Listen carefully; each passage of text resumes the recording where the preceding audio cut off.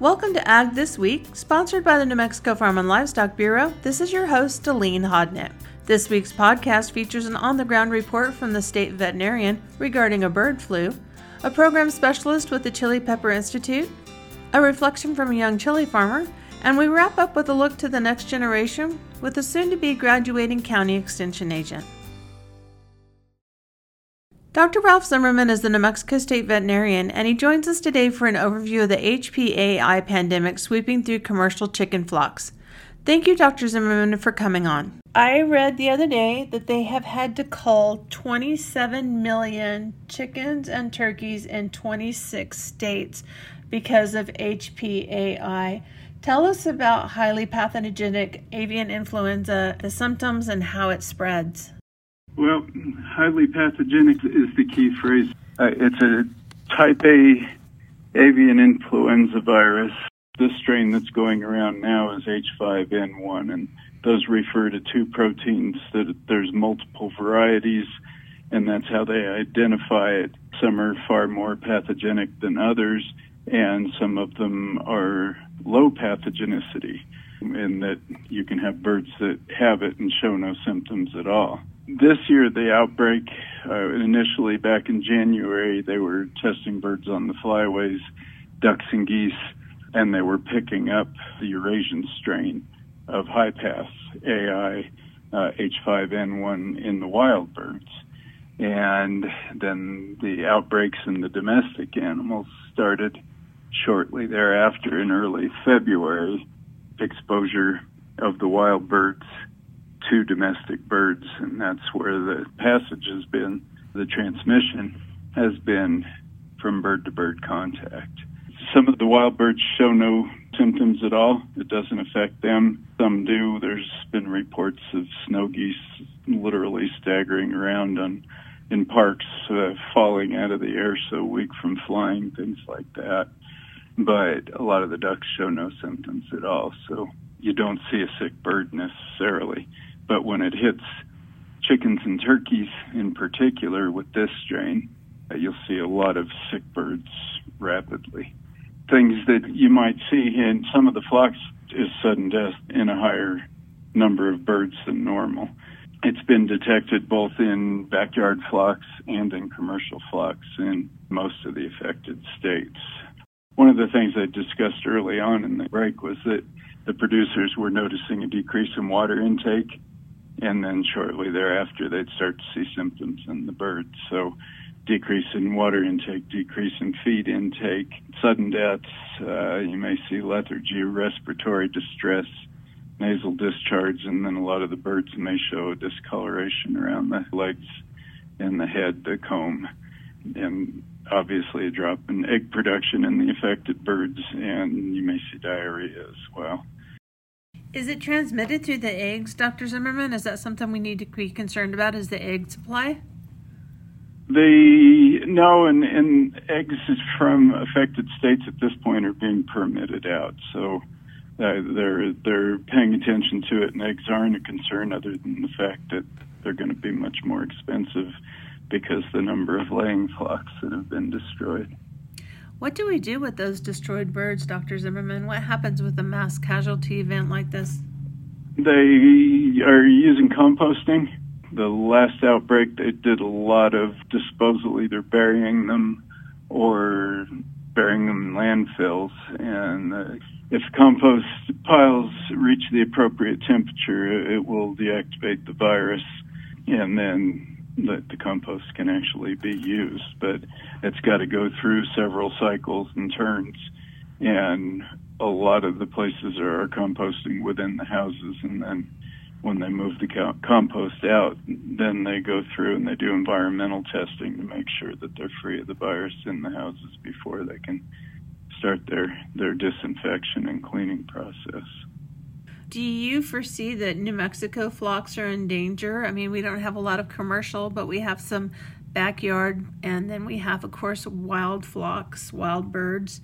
Fortunately, we have very few commercial, but you're right, there's backyard flocks all over the state. There's been one pheasant flock in Texas that was diagnosed I'm having false hope that our birds migrated sooner than some of these other birds. And if you look at a map of the affected states, there's kind of a belt across the southeast and down into the southwest of unaffected states. And the affected states are further north and on the flyways. Colorado is an affected state. Most of those have been in the center of the state, but we may have a positive backyard flock right across the border in Durango. That being the case, it's more of a concern. This outbreak is almost completely passed by the wild birds disseminating from flock to flock, where the virus is highly infectious and we can act as fomites in carrying the virus on us, on our shoes, on our clothing, on our vehicles. In outbreaks in the past, it was actually people movement spreading the virus. There's a few cases they're investigating to see if it was movement other than birds, but so far the word is that it's all wild bird movement infecting the domestic birds. To that end, I saw some advice this morning on the news that people should not be feeding wild birds. Would you recommend that people stop doing that so that wild birds don't congregate? Yes, wild bird feeders, bird baths, anything that's going to attract more birds. They've done some testing on some of the Tweety bird species, and some of them can be infected and can spread it. So better to play it safe and not attract any more birds.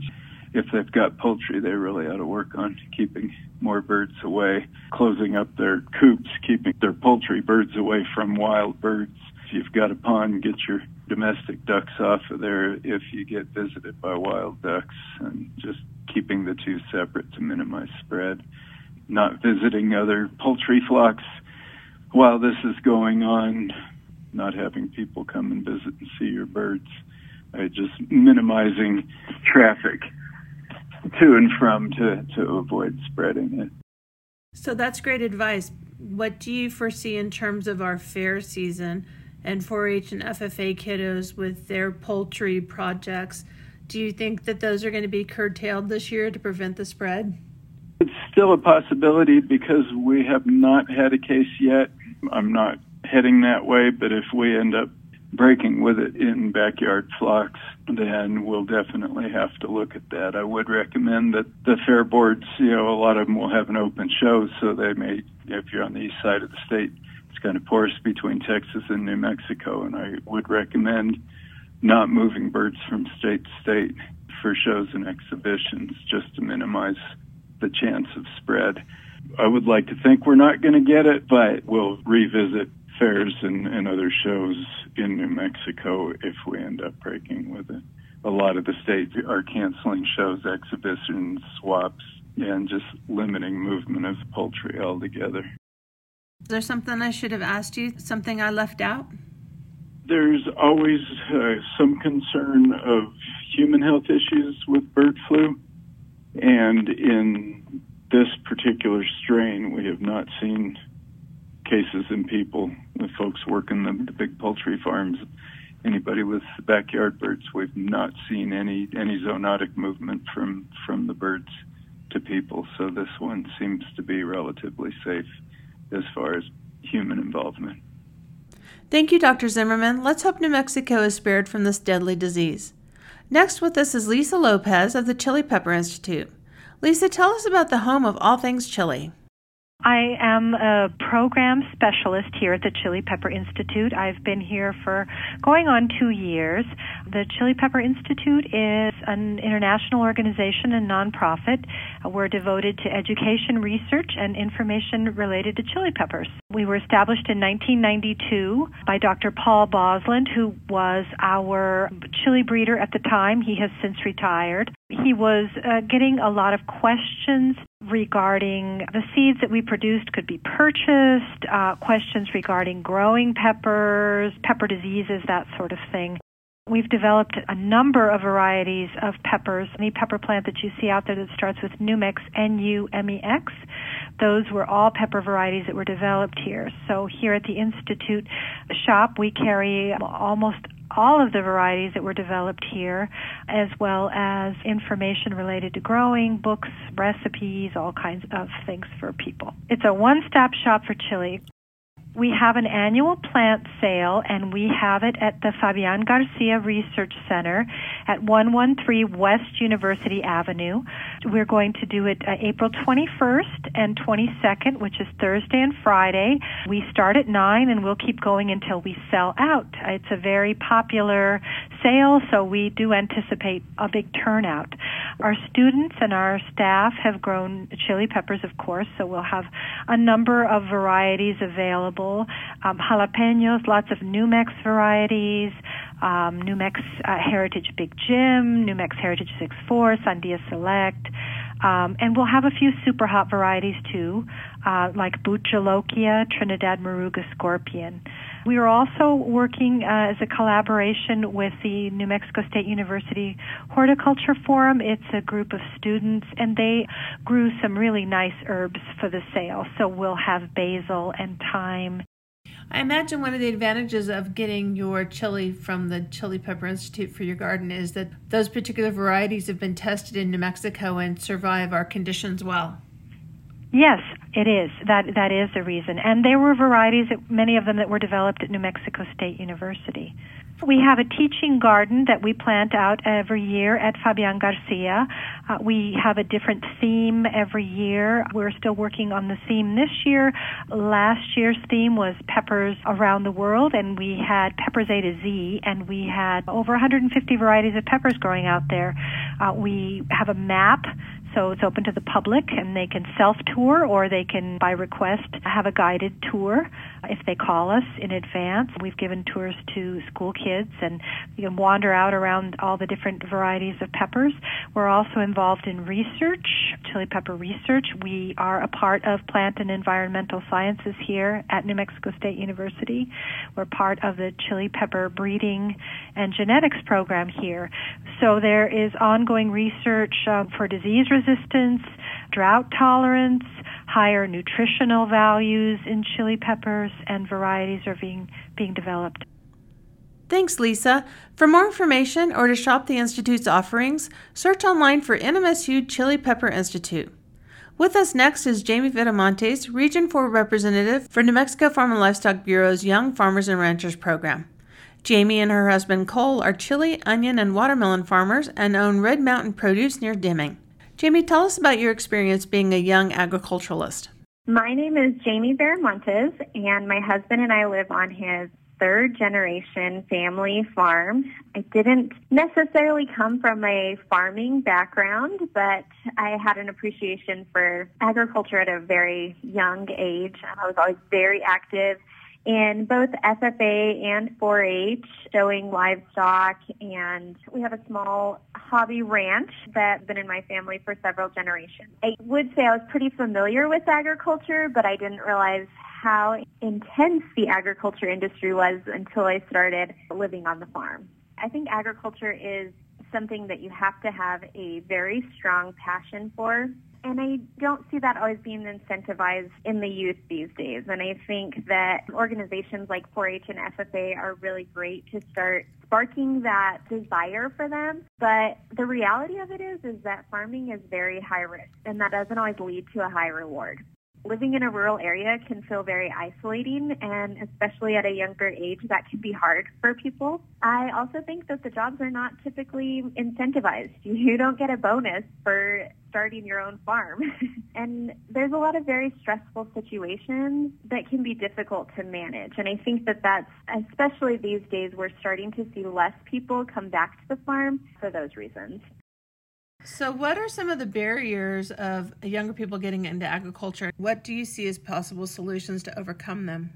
Yeah, so I think that there's a lot of barriers when it comes to trying to enter the ag industry and farming and ranching in particular. I remember when I was in college, I had a professor who we had to do a project where we brought in different scenarios of entering a farm or a ranching operation. And it was either you marry into it, you inherit it, or you try and buy into it on your own. And we did all this different mock-up, and each of us had these different scenarios and different instances. And it was so sad to see that the only way to really see a return on your investment and to really make any money was to either marry into it or inherit it. I think financing options are really, really hard. It's difficult to secure financing because there's so many different uncontrollables and risks. And then when you look into the equipment, the land, all the cost of your seed, your chemicals, and you're incurring all this cost before you see any revenue,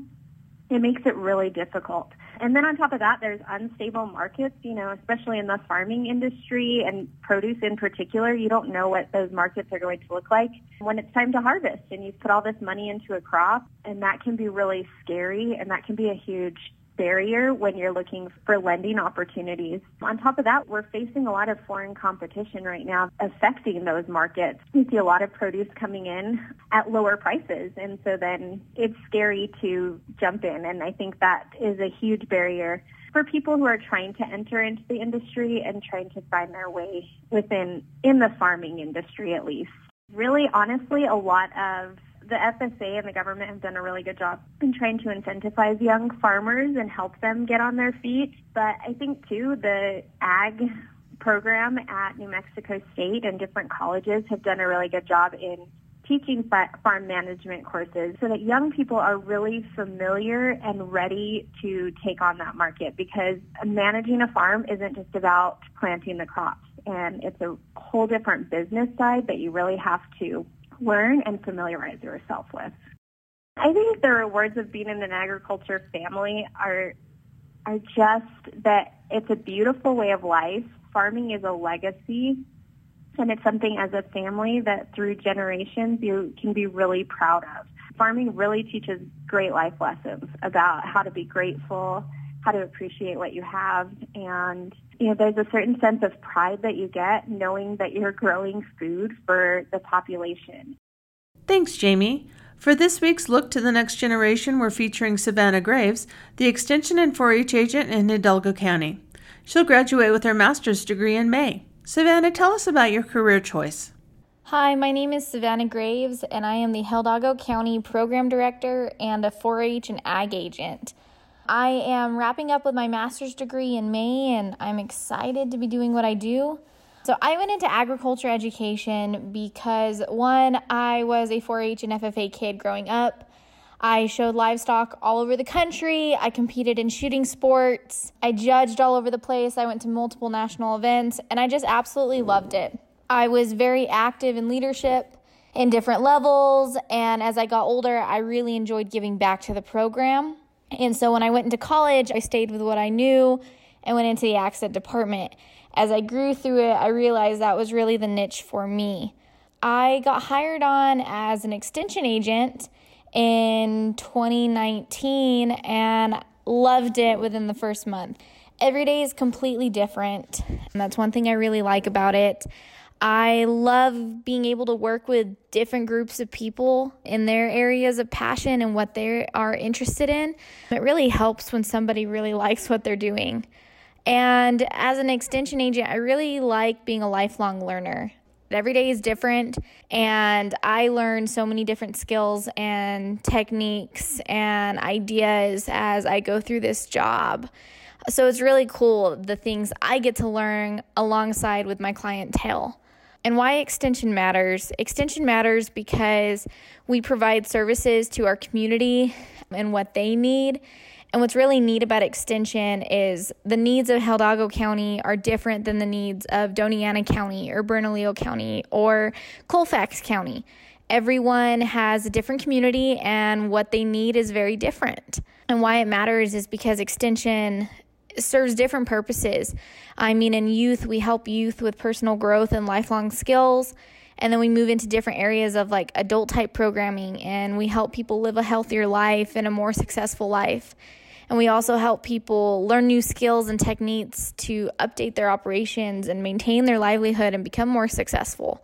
And ultimately, Extension is advocating for agriculture and helping it keep it alive. But doing this for ag, it also introduces new ideas and skills to a diverse group of individuals, from our old school producers to our urban communities, and incorporating everybody all in one. Thanks, Savannah. This has been Delene Hodnett with New Mexico Farm and Livestock Bureau's Ag This Week.